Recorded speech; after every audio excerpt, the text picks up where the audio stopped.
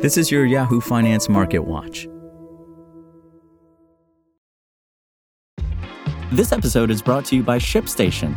You know, some things take a lot of work, like sending little robots to far-off distant planets. And just as that's challenging, so too is running a successful e-commerce business, especially when there's so much to do. So I want to introduce you all to ShipStation. Now, I love using ShipStation because of its easy-to-use dashboard, which makes managing orders and printing labels a breeze and super smooth. Oh, and the customer service is just out of this world. It's exactly what you need to help grow your business. Sign up for your free 60-day trial at shipstation.com/technews. That's shipstation.com/technews.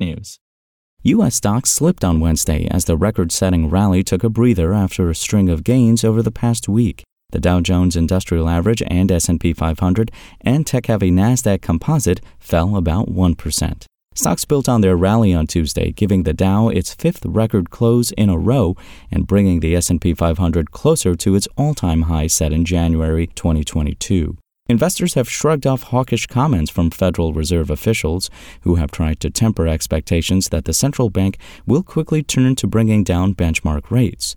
The vibes are high in the U.S. economy once again.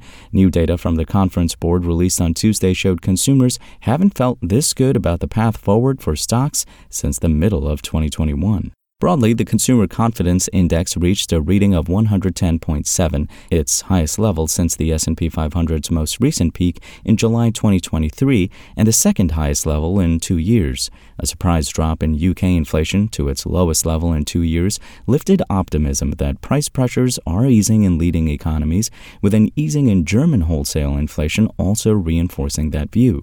Bond yields added to this month's slide, with the 10-year Treasury yield retreating about 4 basis points to around 3.9%.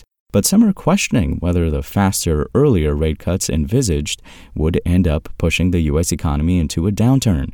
Eyes will be on upcoming data for clues as to whether the Fed can nail a soft landing.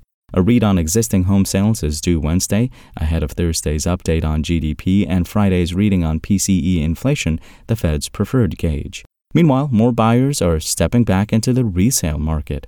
Sales of previously owned homes edged up by 0.8% in November to a seasonally adjusted annual rate of 3.82 million, breaking a 5-month streak of declines, the National Association of Realtors, NAR, reported Wednesday. Economists polled by Bloomberg were forecasting a 3.78 million pace. Still, the pace of home sales is still down 7.3% from a year ago. Here were some of the stocks leading Yahoo Finance's trending tickers page in trading on Wednesday.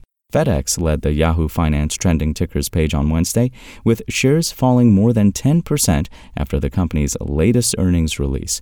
The delivery company missed quarterly profit expectations and also cut its full-year revenue forecast amid a drop in U.S. Postal Service demand. Alphabet stock rose nearly 3% as the information reported the tech giant plans to reorganize its advertising sales unit. Shares were headed for their highest close since April on the news. Shares of the Toro company popped more than 10% after the company reported better fourth-quarter earnings than Wall Street expected. The lawnmower manufacturer's earnings per share of 71 cents reflected a 36% decrease from the same period last year, but came in higher than the street's estimates of 56 cents. And General Mills stock slipped nearly 3% as the company warned about weaker consumer demand. The cereal producer now sees full-year revenues for its current fiscal year down 1% to flat. Previously, it had projected revenue growth in a range of 3% to 4%. That's all for today. My name is Imran Sheikh, and for the latest market updates, visit us at yahoofinance.com. SpokenLayer. Want to learn how you can make smarter decisions with your money? Well, I've got the podcast for you. I'm Sean Piles, and I host NerdWallet's Smart Money Podcast. Our show features our team of nerds, personal finance experts in credit cards, banking, investing, and more. And they'll help you make the most of your money while cutting through the clutter and misinformation in today's world of personal finance.